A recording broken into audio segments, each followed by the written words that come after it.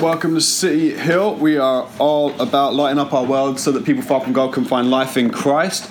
If you got the email out that went out, I think it was on Friday.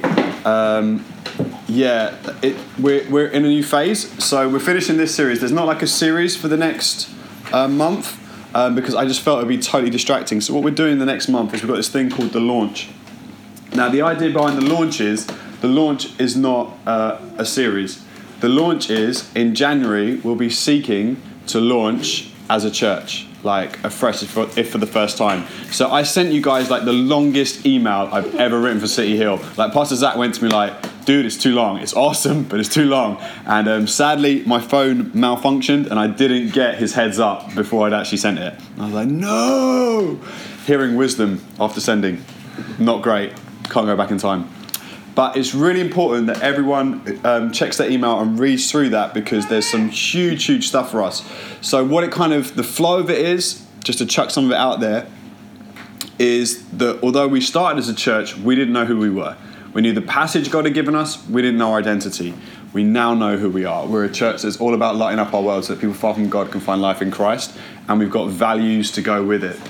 Shine, invite, give. Our three core values, the different ways that pans out. And so we're going to be expanding those kind of things, but also how we're going to function and how we're going to operate as a church come the new year. So we're going to be starting with a few things. So the shift to Sunday morning, first ever Sunday morning in a while, 6 months I think it is.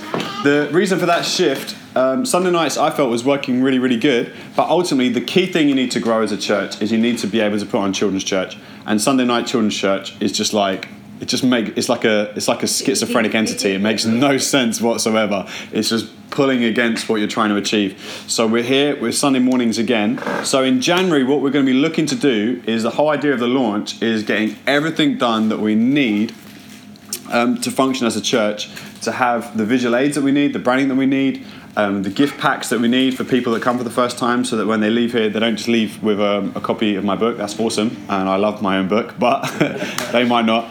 It'd be really cool to give like a kind of a City Hill branded mug, like a bookmark with our values clearly on, things like that, a little pack of a few different bits and pieces in there together. So that's kind of the idea. Also, it's getting all the resources we will need for the children's church straight up front and done. So part of the email, what it had at the bottom was there's this amazing deal on Amazon for Black Friday. We're getting the Kindle Fires for the kids. So there's a Bible app for kids which does animated stories and they go through it and there's little gems to find and rewards to have. I play it with Eden sometimes. It's actually really good. And there's a number of other different apps out there so that we can do children's church differently. So in the new year, we're going to be launching a really strong series for us as adults, but also for us as kids.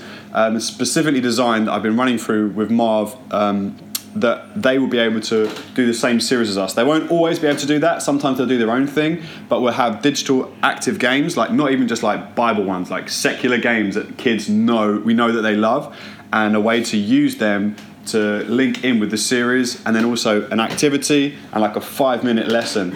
So it's really just aimed to be like the best hour of their week. So we want the kids, when they come here over the next years, we get visitors coming with their kids for the first time, and hopefully some guys reconnecting, their kids will have the absolute best Sunday. So it's so important we read that email. The second reason why it's so important to read that email and try and read it a few times is just to get a hold of the values. So like I've been touching on it gently for a few different talks, but it's like these are our behaviors, this is who we are, this is our identity. So part of Invite has different layers to it, and we're going to be exploring that over the course of December, and then we'll have our kind of Christmas service. So we haven't got a series so much because we've got a campaign going with it, and to have a campaign, a series and a Christmas service in 1 month, I think people would just be like, ugh, and just miss all the messages. So we're just keeping it straight down to talking about the launch. Now today we're wrapping up our series Persevere. We've had loads and loads of fun with it. Last week where we left off with the children of Israel marching down the aisle to their wedding. So we sang the song just now, and I was ending last week kind of emphasizing and saying how we sing, you split the sea so I could walk straight through it. Whereas actually, whenever I've sung it in churches, I sing it completely differently for myself. I sing, you split the sea so I could walk straight to you. Because what happens is they've left their abusive relationship, they've left slavery, they've taken this journey of freedom, and God is literally holding back the waters, splitting the waters so they can walk straight through to Sinai, to this mountain and to this place where Moses initially meets with the burning bush. So today what we're going to be flowing through is we're going to be flowing from the story there. It's going to be a little bit different from the rest of the series. I felt the rest of the series I was far more coherent, but I felt like God had a few different points I wanted to focus on. So they're marching through the aisle, and what's happening when they march through the aisle is they're marching there to receive God's law. They're marching there to receive God's law. So Exodus 20, we're just going to look at the 10 Commandments. There's a lot of other stuff that comes with it that's unpacked. If you want to know about the different items God tells them to make, we did an amazing series called Artifacts, which is on our website and it's on our SoundCloud and on the iTunes podcast. I really recommend you listen to that because that was a really strong series. It was really dope. So we're straight at the point of the 10 Commandments. So chapter 20 of Exodus, and God spoke all these words, saying, I am the Lord your God who brought you out of slavery, out of the land of Egypt, out of the house of slavery.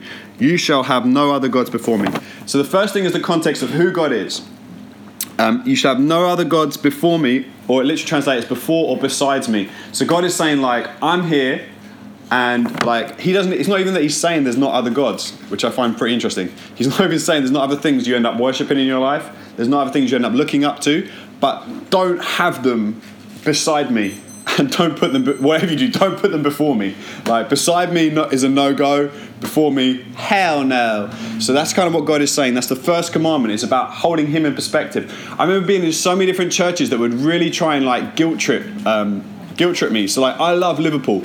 Liverpool won yesterday after looking like they were going to have a 0-0 draw. Towards the end, they scored 2 goals. They won to keep pressure on and keep him running at the top of the league. Now, I didn't go to Anfield yesterday, but I've been before. Now, what happens in a lot of churches is they say on a Sunday, I know some of you were at the football yesterday and you cheered your team more than you cheer the Lord. And you're just like, oh, that is some dead guilt trip. That is so dead. Like, really, that's the best thing you could do to try and make me sing louder as we go through this chorus for the gazillionth time. That is your battle cry. Like, are you seriously bringing that out? That is like #reach. And it always happens. I've been to so many churches, they always say it.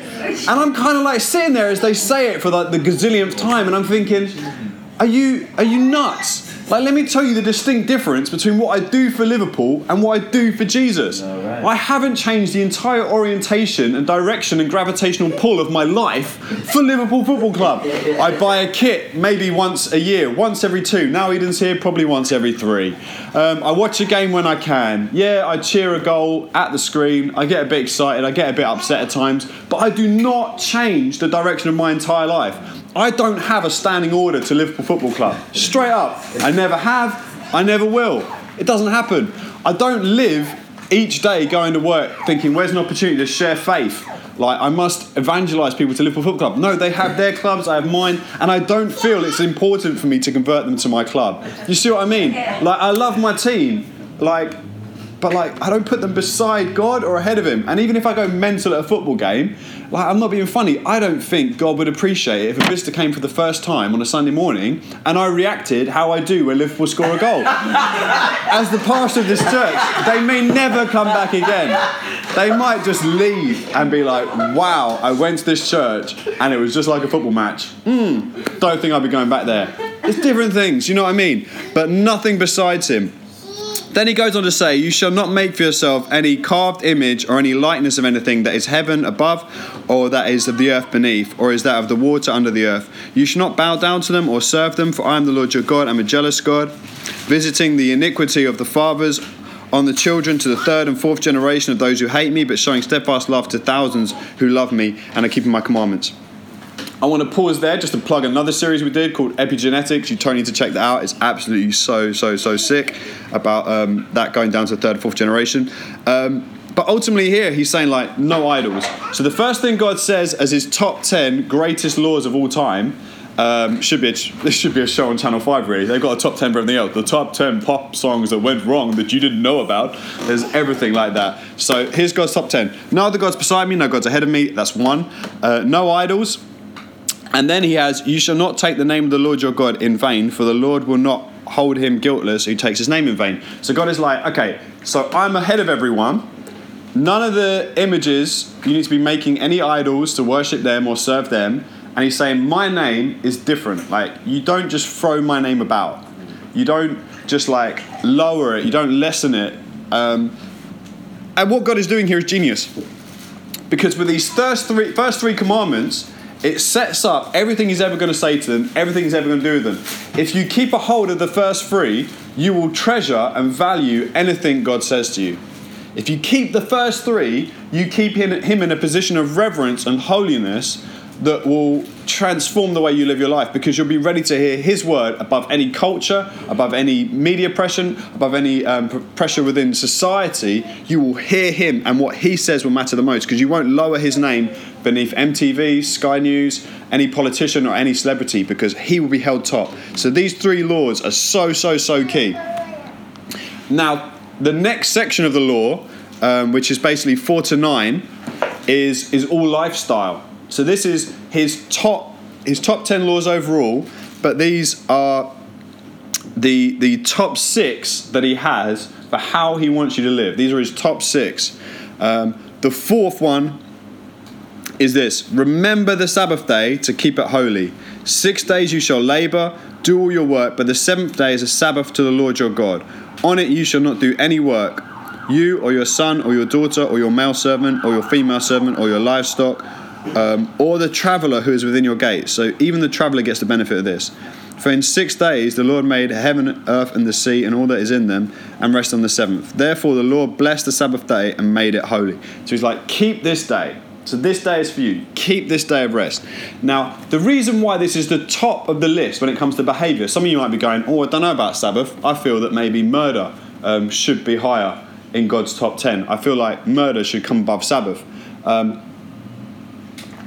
As a married man, I can say the number of times me and Jodie have had moments where we disagreed with one another or said something really hurtful, and then later on, when one of us has challenged the other, we said, oh, I didn't mean that, I was tired.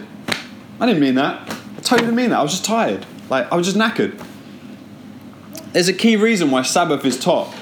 Because you see, most of the time in life, we make mistakes, fall into habitual sins, ditches and potholes because we're knackered. We're absolutely knackered. You know when you're absolutely zonked and then something happens in front of you, like when I'm really tired with my learners, like, oh man, that's when I could most likely bang out and lose my job and give someone the one bang, because I'm absolutely shattered. Absolutely shattered. When I'm at my wit's end, like with Eden, I can be so patient with her because I love her and she's amazing. But when I'm absolutely knackered, that's when I'm like, you do that one more time, the balcony's appealing. You know what I mean? Because I'm tired. It's because I'm knackered. Because I'm done in. I'm done in. And that's my daughter who I love. Now imagine someone else's child that I don't even know and don't like. You know what I mean? And then there's someone I really don't like in front of me and I'm tired and they're rude to me. That's it. The one bang comes. So like, God puts above everything else the Sabbath. And I know I've been plugging series and I'm not plugging an online course that I'm doing later on in the year, am I? Hey. So, that's Sabbath. Now, the next one is honour your father and your mother, that your days may be long in the land that the Lord your God has given you. This one's a difficult one for a society because of the family breakdown. But if there wasn't the family breakdown within society, and if everyone had good parents, it's pretty straightforward. If you didn't have good parents, I still think you can find some things to honour in them. But generally speaking, I totally get it. Why some people find that a challenge, because if your parents are the people who've abused you and hurt you more on this earth than anyone else, I totally get that. So with this one in mind, we apply common sense. Like, God isn't saying like, that's it, you honour your mum and father when they're the biggest abuser you've ever encountered. That's not what it's talking about. Then we move on to the next one. You shall not commit murder. I don't think we have any qualms with that one. That's not good. Unless you're murdering a track, that is okay. But murdering one another, not okay. Since I'm on a plugging thing, Leke murdered his latest EP, which you can get at justleke.com. That's okay. Murdering people, okay, not okay. You shall not commit adultery. Another one, I think we're all pretty much down with that.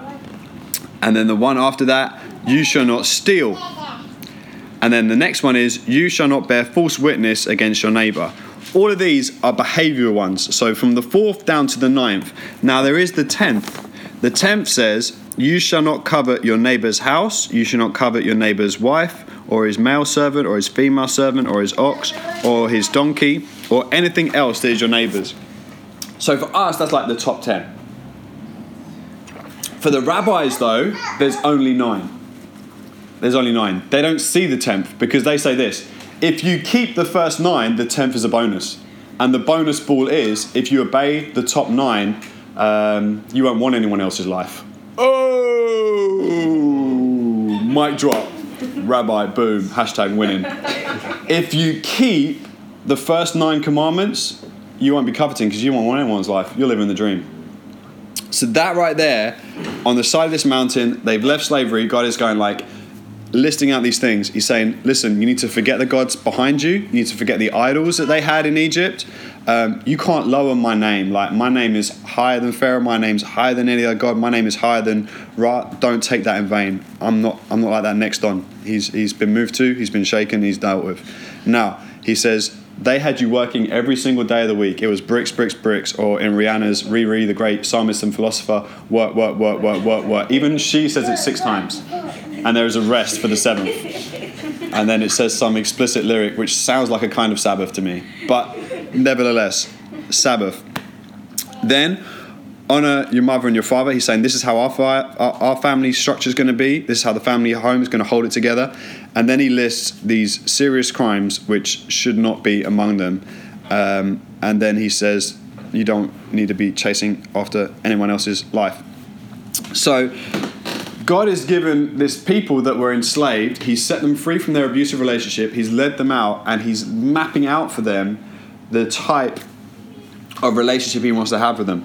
The problem is while Moses is up the mountain getting all of this down, and he's up there for a good while now, we skip ahead past all the different laws, all the different identities, the whole identity for this people, and we skip right ahead to chapter 32. So all of that stuff before it is literally just all the things that need to kind of happen, how it's going to be, running through different ways things are going to function, society, and the symbols they're going to have as reminders, a bit like our values that we're going to have up and how we're going to display them. And then in chapter 32, what happens is this. When the people saw that Moses delayed to come down from the mountain, the people gathered to themselves to Aaron and said to him, "Make us gods who shall go before us. As for this Moses, the man who brought us out of the land of Egypt, we do not know what has become of him." So Aaron said to them, "Take off your rings of gold that are in your ears, of your wives, your sons, your daughters, and bring them to me." So all the people took off the rings of gold that were in their ears and brought them to Aaron. And he received gold from their hand and fashioned it with a graving tool and made a golden calf. And they said, "These are your gods, O Israel, who brought you up out of the land of Egypt." When Aaron saw this, he built an altar before it, and Aaron made proclamation and said, "Tomorrow shall be a feast to the Lord." And they rose up early the next day and offered burnt offerings and brought peace offerings. And the people sat down to eat and drink and rose up to play. And the Lord said to Moses, "Go down, for your people whom you brought out of the land of Egypt have corrupted themselves. They have turned aside quickly out of the way that I commanded them. They have made for themselves a golden calf and have worshipped it and sacrificed to it, and said, 'These are your gods, O Israel, who brought you up out of the land of Egypt.' And the Lord said to Moses, 'I have seen this people, and behold, it is a stiff-necked people. Now therefore, leave me alone, that my wrath may burn hot against them, and I may consume them, in order that I may make a great nation out of you.' But Moses implored the Lord, his God, and said, 'O Lord, why does your wrath burn hot against your people, whom you brought out of the land of Egypt with great power and a mighty hand? Why should the Egyptians say, with evil intent did he bring them out, to kill them in the mountains, and to consume them from the face of the earth? Turn from your burning anger, and relent from this disaster against your people. Remember Abraham, remember Isaac, remember Israel, your servants, to whom you swore by your own self, and said to them, I will multiply your offspring as the stars of heaven, and all this land that I have promised I will give to your offspring, and they shall inherit it forever. The Lord relented from disaster, and he had spoken of bringing on his people. Then Moses turned and went down from the mountain with the 2 tablets of the testimony in his hand. Tablets were written on both sides, from front and back, and they were written. And so then Moses goes down, and skipping ahead, he just basically lays SmackDown versus Raw. It's like UFC 5000. There is a lot of carnage that goes on, and a lot of craziness.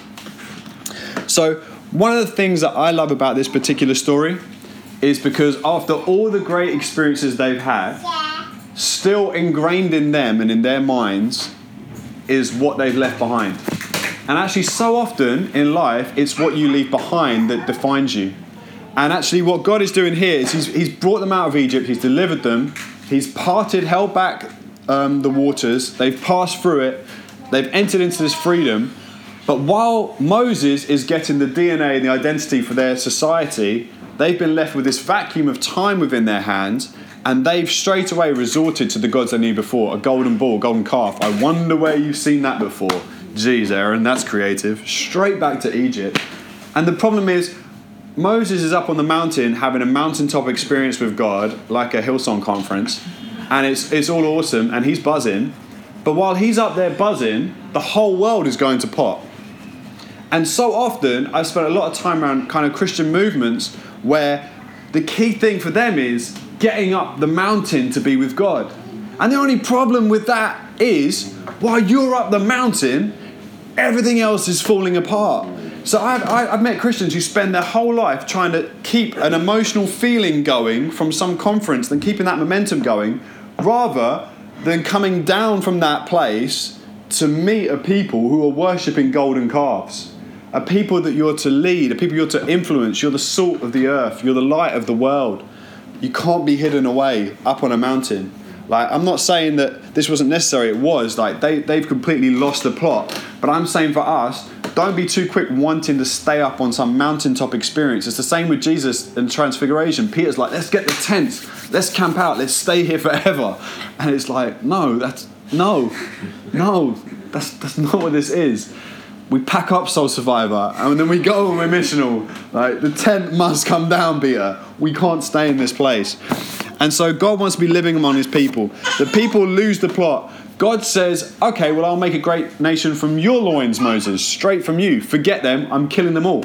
God could have done that in the first place, you know what I mean? Moses was ready in Midian. He could have taken his family and done it all. You brought them all out here to die and end in this way.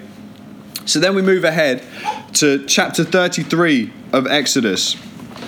The Lord said to Moses, depart, go up from here, you and the people you have brought up out of the land of Egypt, to the land which I swore to Abraham, Isaac and Jacob, saying to your offspring, I will give it. I will send an angel before you. I will drive out the Canaanites, the Amorites, the Hittites, the Perizzites, the Hivites and the Jebusites, loads of ites. Go up to the land flowing with milk and honey. But I will not go up among you, lest I consume you on the way, for you are a stiff-necked people. When the people heard this disastrous word, I love that, disastrous word, they mourned, and no one put on ornaments, for the Lord had said, Moses, say to the people of Israel, you are a stiff-necked people. If for a single moment I should go up among you, I would consume you. So now take off your ornaments, that I may know what to do with you. Therefore the people of Israel stripped themselves of all their gold, all their luxuries, from Mount Horeb onward. Now Moses used to take the tent and pitch it on the outside of the camp. This is the tent of meeting where he'd meet with God, far off from the camp. And he called it the tent of meeting. And everyone who sought the Lord would go out to the tent of meeting, which was outside the camp. Whenever Moses went out to the tent, all the people would rise up. Each would stand at his tent and watch Moses until he got into the tent. When Moses entered the tent, the pillar of cloud would descend and stand at the entrance of the tent. And the Lord would speak with Moses. And when all the people saw a pillar of cloud standing at the entrance of the tent, all the people would rise up and worship, each at his tent door. Thus the Lord used to speak to Moses face to face, as a man speaks to his friend. When Moses turned again to the camp, his assistant Joshua, the son of Nun, a young man, would not depart from the tent. Moses said to the Lord, see, you say to bring up this people, but you have not let me know whom you will send with me. Yet you have said, I know you by name, and you have also found favor in my sight. Now therefore, if I have found favor in your sight, please show me now your ways. He's been up the mountain. He's heard the whole DNA for the whole plan. He's been chiseling it. It's been written by God on this stone. And he's there. He's been taking it all in. And at this point, he's saying, now show me your ways, that I may know you in order to find favor in your sight. Consider too that this nation is your people. And he said, my presence will go with you, and I will give you rest. And he said to him, if your presence will not go with me, do not bring us up from here. For how shall it be known that I have found favor in your sight, I and your people? Is it not your going with us, so that we are distinct, I and your people, from every other people on the face of the earth? So Moses had this whole conversation, this whole thing's been going down. So they had the first conversation, this whole burning bush thing. God's calling him, he's like, no man, you need to send someone else. This is a mad thing. Then he goes through all this stuff, and then he goes through miracle after miracle after miracle after miracle after miracle. He goes to speak to Pharaoh with a staff in his hand, a shepherd's staff with no sheep behind him. Shepherd being the worst job in the whole of the world, according to the Egyptian people at that time. So he's going to the most powerful man in the known world with a stick in his hand, which is ultimately going to pee him off, because he's going to speak to him as if he's on a level with him, whilst holding a thing that says, I'm the lowest of the low in your entire nation, and I'm telling you how it's going to be, and you're going to set my people go. God sent him with something that's going to wind the guy up. God used the thing that's going to wind the guy up, Moses' lowest period of his whole entire life, to do all these miracles. That's what he parts the water with, everything. God uses it as symbol. The lowest and the downtrodden and the broken and the beaten society are being set free. They're being liberated. At this mountain, they're given this new identity, this way forward. But then God realizes, looking at me, saying, listen, the way that I am, who I am, and everything about me, and you as a people, you're a stiff-necked people, and if I go with you, everyone's going to be consumed, everyone's going to die, so I'm just going to send an angel ahead who's going to plow the way, and then you can have your land. And Moses' response is like, it's not about the land. I don't want to move from here. Like, if you're not with us as a people, and this is at the tent of meeting, this is God, this is like where he would meet with God. If you're not with us, I don't want to go anywhere. I don't want to move forward. We don't want to move ahead. Like, God sent an angel at the burning bush. That's what it was, speaking to him. But Moses, it says, he spoke to him like a friend. He's like, if you're not here, if you're not with us, if you're not, I don't want to move from here. Isn't that the whole point, is what Moses says? Isn't this the whole point? That you being with us makes us distinct from all the people on the face of the earth. Distinct. The word for this Sunday is distinct. At City Hill, the way we choose to communicate the gospel is in a way that we believe is accessible to all people. And that language we believe in wholeheartedly. But at the same time as believing that, we have the flip side of the coin, which we also believe with all that we are as a church, is we are called to be distinct. We are called to stand out. And the reason the launch matters so much, and why December is going to be such a big, crucial moment in the life of our church, is it's the moment where we know who we are, like they received their identity. We know who we are, we know what we're about, we know what we need to be doing. But we want to do this with you, God. We want to be distinct with you. We want you with us and in amongst our midst. And so as we close this series, Persevere, we're seeing their story of pushing through all these different types of things. And all of us in our individual walks of life, we're pushing through all these different types of things to try and get where we want to go. And it's never a case of God does one miracle and it's done. He does miracle after miracle after miracle after miracle. New problem, new miracle, new problem, new miracle. And it continues on. They get the land in the next book. Spoiler alert. There's loads more problems and there's loads more miracles. God provides for us, but he calls us to move ahead of him. But we have to be like Moses in this thing that sometimes we get so focused on what we want to achieve and the goal of moving ahead and taking the ground and taking the land that actually sometimes we're not like Moses and we're not willing to go, God, actually, if you're not with me in this, I don't even want to move forward anymore. Because isn't this the point? I want my business to be different from everyone else's. I want to be a mum that's different from everyone else. I want to be a father that's different from everyone else. I want to be a musician that's different from anyone else. I want to be a teacher that's different from anyone else. I want to be a nurse that's different from anyone else. In everything I do, in anything I do, I want to be distinctly different because you are with me. And that is my unique selling point. And that is what I bring to the table. And And as a church, as we look at December, we're saying, this is who we are because you are with us, because you have called us to do this. And we're stepping out into what you have for us. I honestly believe that this Sunday, what God wants for you and for me is that we're distinct, is that we step out. On the one hand, as a church, we want to be relevant and accessible, but ultimately, God says you've got to shine and you can't hide that stuff. That has to just flow out from who you are. You have to live a life where you're inviting people not just to here to church, not just to the party, but into your lives, because you're going to be distinctly different. I'm just going to pray for us, and then that'll be it for this Sunday. Father God, I thank you for your goodness, your faithfulness. I thank you for Sunday mornings. I thank you that we're here, right now. I thank you that Moses had that first encounter with you where you called him and he said, Hinene, dropping another series in the prayer time.